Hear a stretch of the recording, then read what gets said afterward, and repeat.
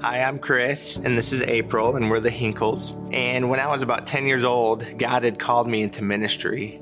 And for the last 16 years, we've been serving as pastors in the Northwest Ministry Network.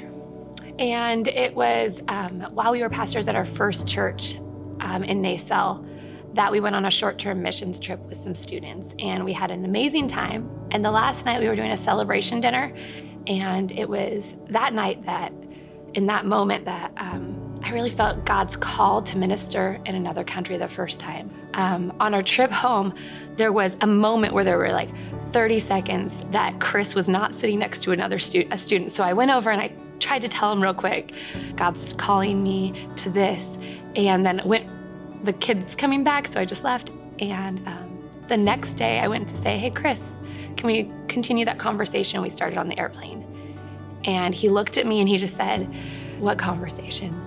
And in my heart, the Holy Spirit just so clearly spoke to me. He is mine to call. And so I began waiting. Then about the end of 2018, as we're pastoring our church, we had some guests, the McCulloughs, and they're sharing about their ministry overseas in Wales.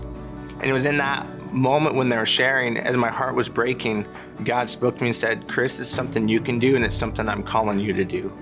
And so I took a couple days to process, and then I remember asking April this question, hey, what if God is calling us to do overseas ministry?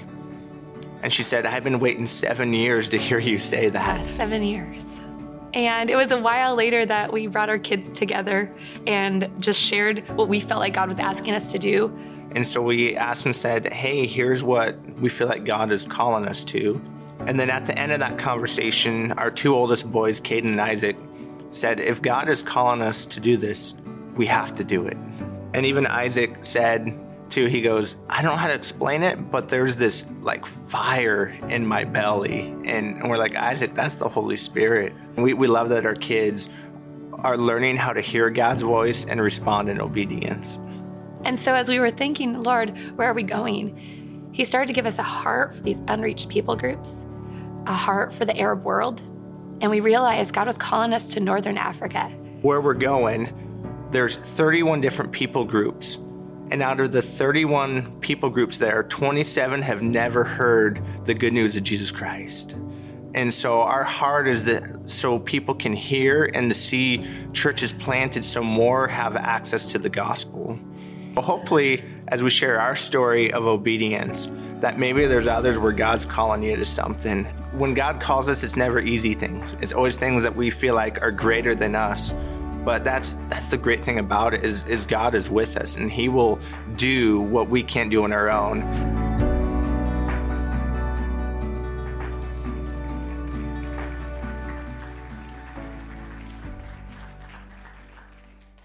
What a powerful story, huh? I personally have the deepest respect for people who are willing to follow the call of God on their lives. When you think of the Hinkle family, man, would you please pray for them as they begin and get ready for their journey to North Africa? Well, before I jump into the message today, I want to share a quick story with you. A young lady came to True Grace Church for the very first time about a month ago. I called her to follow up on her visit. She had come to True Grace alone because her husband was deployed.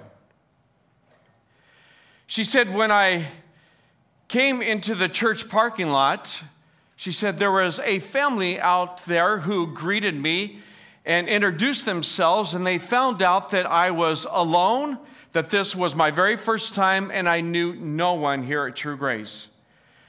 She said they were so kind to me that they not only introduced themselves, but they also invited me to sit with them during the gathering. And she said because of that, and because of the people here and the greeters were so friendly to me, I felt so at home that I decided to make this my new church home. Isn't that great? Yes. Oh, come on. And I just want to say thank you, True Grace family, for just being proactive and introducing yourself and welcoming people that you have never met before, man, I just want to say I am so proud of you, and I'm proud to be a part of a church that is friendly to our guests. Hey, can we just applaud all those that are new to True Grace this morning? Can we do that?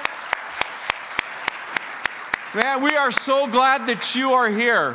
We want you to feel welcome. We want you to feel at home, and we want you to feel invited. See, the truth is you and I are invited into God's family. I don't know about you, but to me, one of the worst feelings is to feel left out or to feel uninvited. I don't know if you've ever scrolled through Facebook or Instagram together having a good time and you're not there. And all of a sudden there's this sinking feeling inside like, why wasn't I invited? A missionary friend of mine who does missions work in Sri Lanka was traveling around from church to church to share and to speak and to raise support. Well, on one particular Sunday morning, he loaded up to the church where he was invited to speak. Well, they got there late because the traffic was so heavy. So when I arrived, I walked into the church. The church service had already started. I saw the pastor up onto the platform standing there while the worship leader was leading worship. So he said, I quietly walked up next and stood next to the pastor. He said, in a very short moment, the pastor looked over at me and introduced himself, but he said, who are you? And my friend said, immediately at that moment, I realized that I was at a place where I had not been invited. Right city, but wrong church. He said, Dave, I was so embarrassed and mortified to be at a place where I was not invited. Awkward. Speaking of awkward, as we continue our series in the book of Luke, we're going to read a story about a person who shows up to a party uninvited. If you've ever felt uninvited, ashamed, unworthy, unwanted, then I want you to hear one of the greatest messages of all the gospel about Jesus, and it is this. It's point number one in my message. It is the only point in my message. So if you miss this point, you missed the whole message. Point number one is this. Jesus invites the people that others reject. Jesus invites people that others reject. Jesus invites those that religion despises, that others overlook, those who feel like they are not good enough. And the good news is you and I are invited into the family of God because Jesus invites the people that others reject. So let's kind of check out this story today that we find in Luke chapter 7 and starting with verse 36. So if you have your Bible, you can turn there. I'm going to invite you to stand with me for the reading of God's word this morning.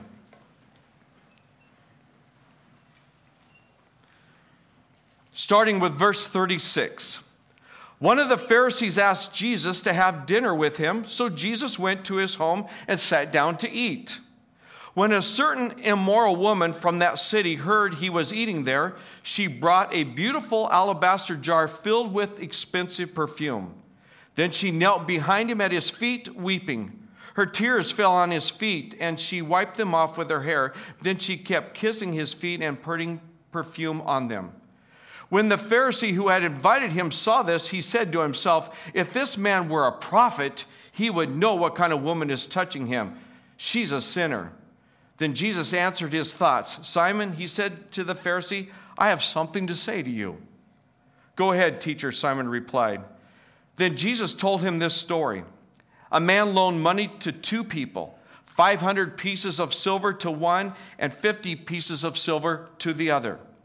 But neither of them could repay him, so he kindly forgave them both, canceling their debts.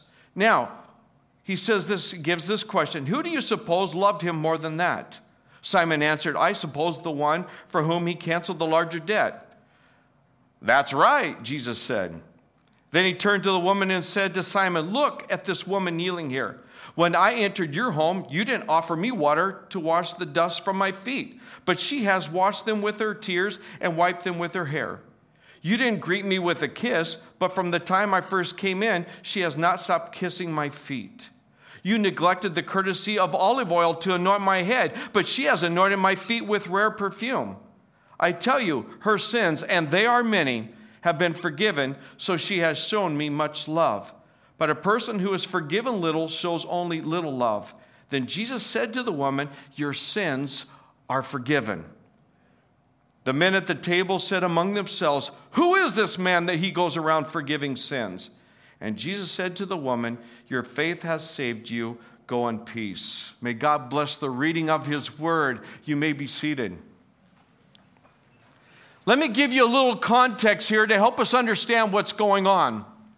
It was about 2,000 years ago or so, and Jesus is walking on the earth. And Jesus claimed to be God in the flesh. People didn't know, should we believe him or is he a crazy man? Certainly, though, almost everyone would have thought if Jesus was indeed God in the flesh, then certainly he would be in favor of the Pharisees.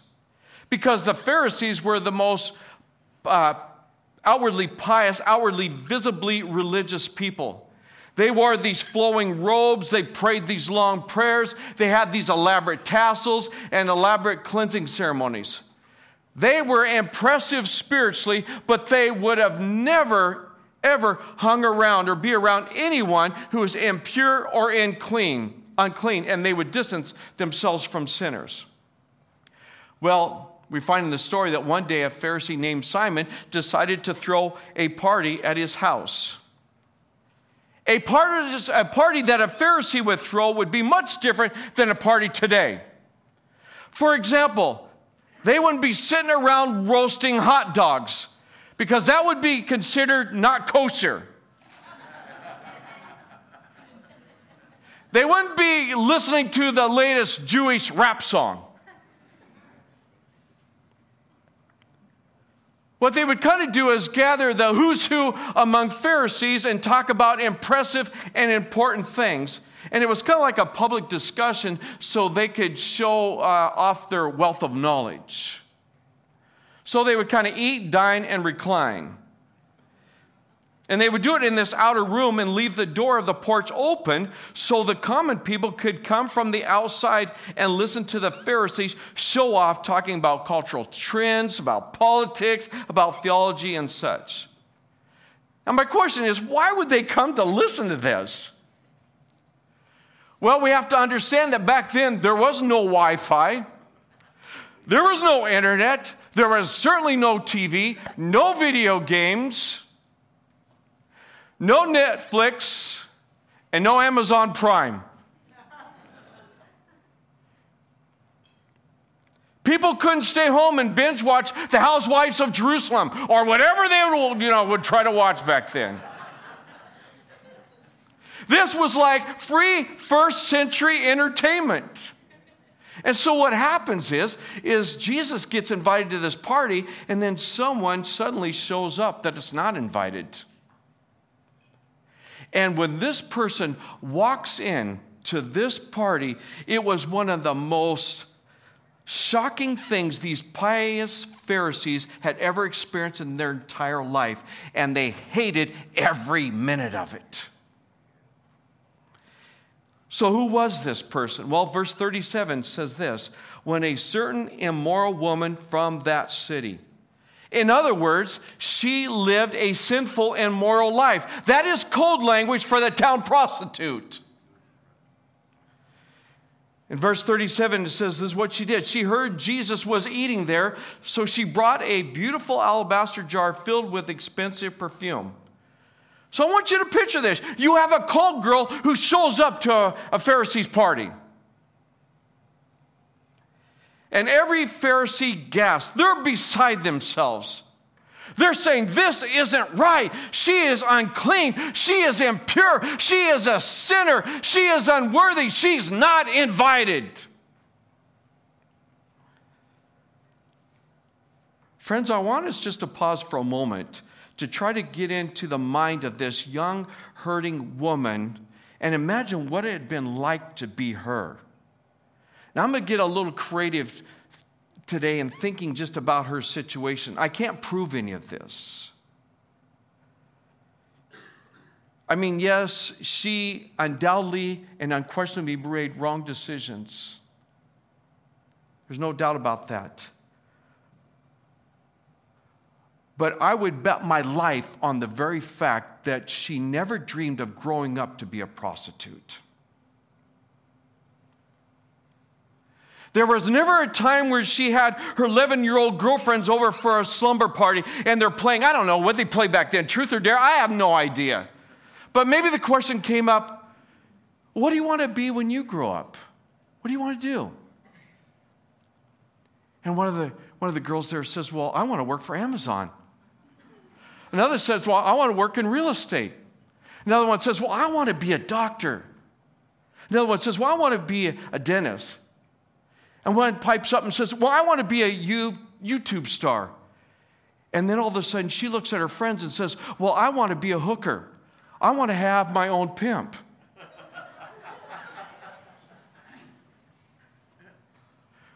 Friends, I can guarantee and promise you she never said that. So if this is not what she wanted to be, how did she get there? How did she end up there? And back then, it was especially a shameful, dark, degrading thing to be a lady of the night. So, how did she end up there? Well, I have some ideas. I don't even know if they're true. But what could have led her into that lifestyle? Maybe, just maybe, she had a dad who was very distant and uninvolved and didn't protect her from the wrong people. Just maybe.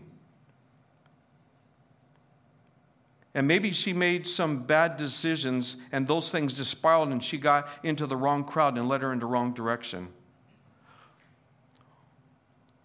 Or maybe her dad wasn't uninvolved, but worse yet, he was abusive.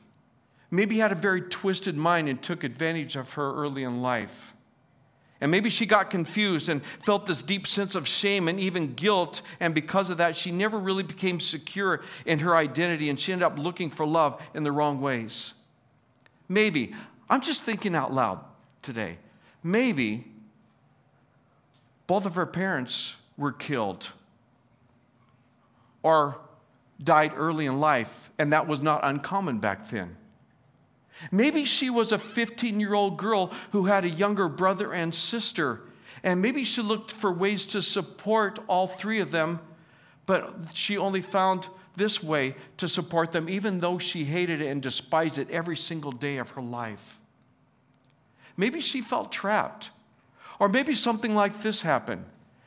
Maybe she dated the wrong guy looking for love who really pressured her on a deserted road and she became pregnant, and once she told him, he skipped town on his donkey and left her alone. You see, you just couldn't give a child up for adoption back then. You couldn't receive any government help. You were shamed, you were despised, you were not welcome in the synagogue, and you were unemployable. You were not employable, let me say it that way. And so maybe she felt like the only way that she could support her child was to do the very thing that she hated every day. I don't know if that's really what happened. I don't know for sure. What I do know is this: she never wanted that lifestyle. What I do know is that men abused and used her. Even women would glare at her hatefully and scorned her every step of the way. And what I do know is that she would have felt unloved. She would have felt very ashamed. She would have never felt invited to anywhere safe or anywhere that matters. She may have felt like some of us feel here today. Not good enough. Guilty for where we've been. wondering, how did we end up here today? How did we end up this way today? I never thought today I would, and you fill in the blank. I never thought today I would be divorced. I never thought today I would have filed bankruptcy. I never thought today I would not be in contact with one of my children. Though she felt uninvited, what does she do? She walks into this Pharisee's party and dashes straight over to Jesus, falls on her knees in a posture of worship, and she breaks open this jar of perfume and pours it on Jesus' feet. Now, why is that so significant? Because that was the most valuable possession that she had. You see, we learn in Scripture that a perfume was rare and very few people could afford it. In fact, the value of it would have been at least a year's worth of her salary. So this is her nest egg. This is her savings. And what does she do with that? In one glorious single act, she simultaneously and extravagantly worships Jesus and was symbolically repenting of her old lifestyle, saying, I'll give away my most valuable possession and that which represents my future. It's the best I have, and I'm offering it to Jesus. And she worships him. And in that moment of crying and repentance, in verse 38, this is what happens. Then she knelt behind him at his feet, weeping. Her tears fell on his feet, and she wiped them off with her hair, and then she kept kissing his feet and putting perfume on them. She couldn't stop the emotions, and she wipes his feet with her hair. Now, let me share the significance of that. My bride is with me today, sitting here on the front row. And I love her blonde hair. I really do. But I have to be honest. When she puts that blonde hair behind her ears or she flips it around, I feel close to God and to her. Don't judge me. Don't judge me. That is considered completely appropriate, fun, and attractive today. But back in Jesus' day, that would have been considered completely inappropriate for any woman to let her hair down in public. A Jewish woman would never unbind her hair in public, but as she is so moved with emotions worshiping Jesus, and she doesn't have a towel, and so she wipes and dries his feet with her hair. She lets her hair down and wipes his feet with her hair because she cannot contain her love and adoration and worship for the Son of God.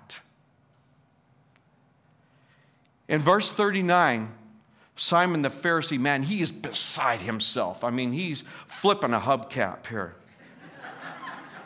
So in verse 39 it says, when the Pharisee who had invited him saw this, he said to himself, if this man were a prophet, he would know what kind of woman is touching him. She's a sinner. So in other words, Simon thinks that the very fact that Jesus is letting this prostitute touch him proves that he is not the Son of God and he is not the prophet. And Jesus basically says, oh yeah, I just read your mind. And Jesus speaks to Simon in verses 40 through 48, and this is what he says. Then Jesus answered his thoughts. Simon, he said to the Pharisee, I have something to say to you. Man, when Jesus says that, you better listen. It's way better than E.F. Hutton. Go ahead, teacher, Simon replied. Then Jesus told him this story. A man loaned money to two people, 500 pieces of silver to one and 50 pieces of silver to the other. But neither of them could repay him, so he kindly forgave them both, canceling their debts. Who do you suppose loved him more than that? Well, Simon answered, I suppose the one for whom he canceled the larger debt. That's right, Jesus said. Then he turned to the woman and said to Simon, look at this woman kneeling here. When I entered your home, you didn't offer me water to wash the dust from my feet, but she has washed them with her tears and wiped them with her hair. You didn't greet me with a kiss, but from the time I first came in, she has not stopped kissing my feet. You neglected the courtesy of olive oil to anoint my head, but she has anointed my feet with rare perfume. Verse 37 says, I tell you, her sins, and they are many, have been forgiven, so she has shown me much love. But a person who is forgiven little shows only little love. Then Jesus said to the woman, your sins are forgiven. Can you imagine being there? Jesus looks right at that woman and says, your sins are forgiven. You're whole. You're new. Here's a question I would like to try to answer. Why did this woman risk so much to be at the feet of Jesus? I mean, think about this. Why? Why did she apparently rush across town when she heard that Jesus was at a party? Why did she walk past men who might proposition her or even mock her? Why would she have gone through the porch where common people were there who would have whispered and stay away from her? She's one of those people. Why would she have gone into a Pharisee's house who wouldn't even walk on the same side of the street as she because of her sinful nature? Why would she have ignored every other person in that room and gone straight to the feet of Jesus? I can't completely answer that because it doesn't tell us. But this is what I believe. I believe she must have somehow, somewhere experienced his unconditional love and indescribable grace. You see, Jesus was in her town. And I think she probably heard him teach. And my guess is that day, because of that sense of urgency of going in the Pharisee's home where she knew where Jesus was. If so, what was the message she heard that day? Well, Luke doesn't specifically tell us. Luke does tell us earlier in that same chapter that on that same day that John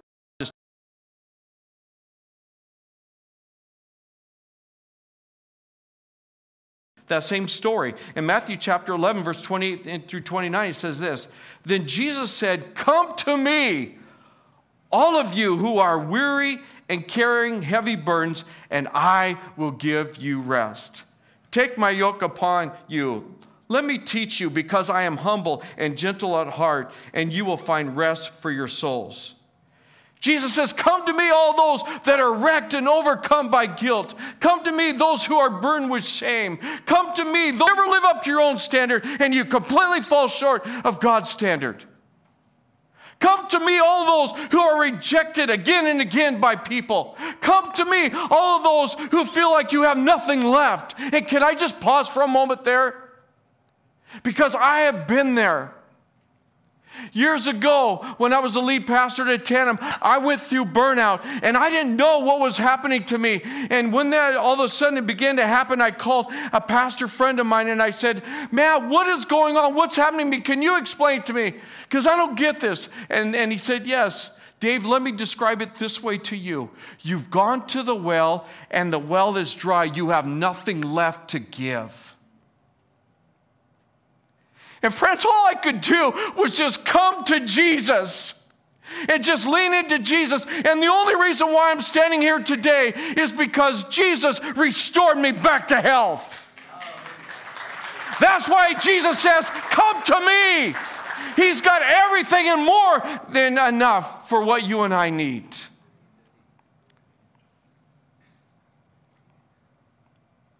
Jesus says, come to me when you've lost all hope. Come to me when everything in you feels desperate and you don't know if you can go on. Come to me when you are weary and overwhelmed, and I will give you heavenly rest. Jesus is saying, you're still invited.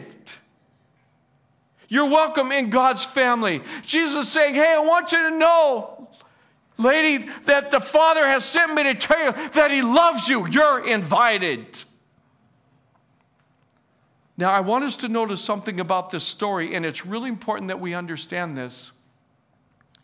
And that is, pointing out this woman's sin did not lead her out of a lifestyle of sin. Judging her lifestyle didn't change her lifestyle. Shaming her for what she did not set her free from her painful past. So what was it that changed her? It was simply this: an invitation to know the Son of God, to experience His grace, His goodness, His love, His forgiveness, His freedom. You see, what we have to understand is Jesus said these words. He said, I didn't come for the healthy, I came for the sick. I came for the hurting, I came for the broken, I came for the repentant sinner. And friends, the reality and the truth is, you and I are all broken and we're in need of a Savior. So Jesus came for you and me, and Jesus came for this prostitute. And Jesus says this, come as you are. You're invited. Come and know my grace. Would you bow your heads and close your eyes with me? What I've just asked you to do, there's nothing mystical about it. The reason I'm asking you to close your eyes and bow your heads is just simply so we can remove all distractions and just focus on what Jesus is saying to us today.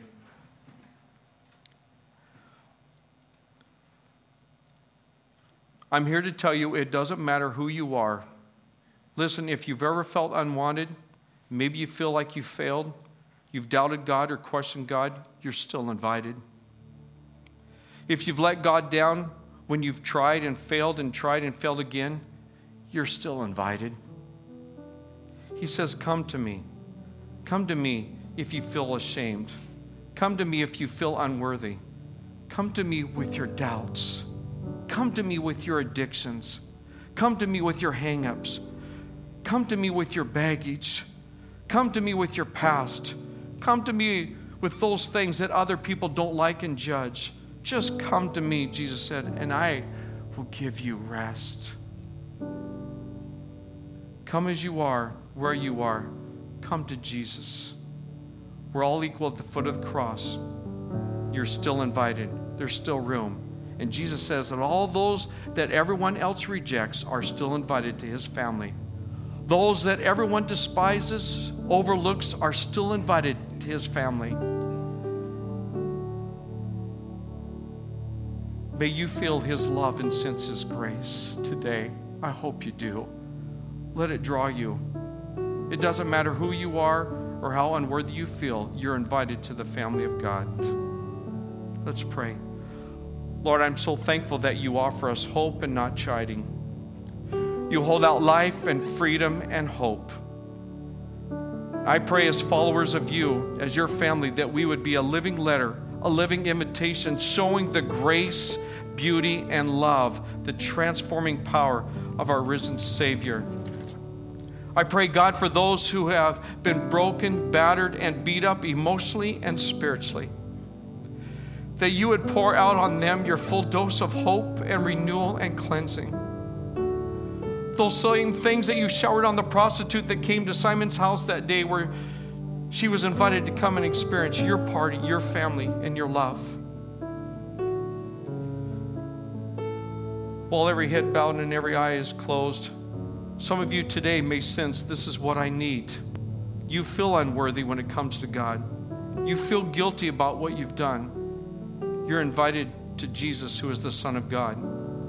He was sinless and perfect in every way, and he became the sacrifice for the sins of our wrongdoing, our sins. And he died on the cross and took our place, and our God revived him from the dead, so that anyone, that includes you, who calls on Jesus, will be saved, forgiven, and transformed.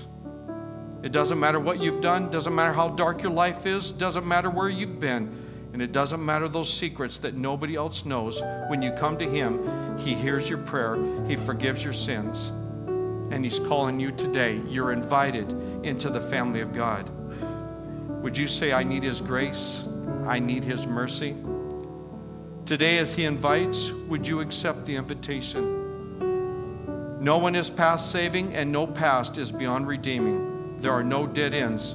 And friends, that is really good news. And today you're saying, I'm turning my old life and I'm turning toward him, and I give my life to him. If your prayer is, I need his grace, would you lift your hands up? Yes, yes. Thank you, thank you, thank you. You are saying today, I'm saying yes to Jesus. What I'm saying today is, Jesus, I'm in need of a Savior. Come into my life, forgive me my sins, and make me a new person. And I'm trading up for a better life. I'm coming to Jesus and saying yes and experience His grace. Anyone else? Lord, I thank you for the humility, the transparency, and the openness, Lord, of all of these who raised their hand this morning that are saying yes to you, who are responding to your invitation to know you in a personal way. And I pray, Lord, just like this woman in this story, that they would experience your grace, your goodness, your love, your forgiveness, and the freedom that you have for them. In Jesus' name we pray. Amen. Amen. Can we just take a moment right now to honor those who just said yes to Jesus? Can we just applaud them for that? Yeah. Right on. Thank you, Jesus. I want you to know that Jesus is proud of you, and we are too, for making the most important decision in your life. If you have said yes to Jesus today, after this gathering, I want to invite you to stop by the guest services. We have a little pamphlet called Why Jesus that will help you get started on your journey with Him. Would you please join me in standing? I want to thank every one of you for making church a priority in your life. Remember this, God loves you, and there is nothing you can do about it. Would you turn to the person next to you and say, you're the one that Jesus loves. Have a terrific week. Let's love God, love people, and serve the world. God bless you.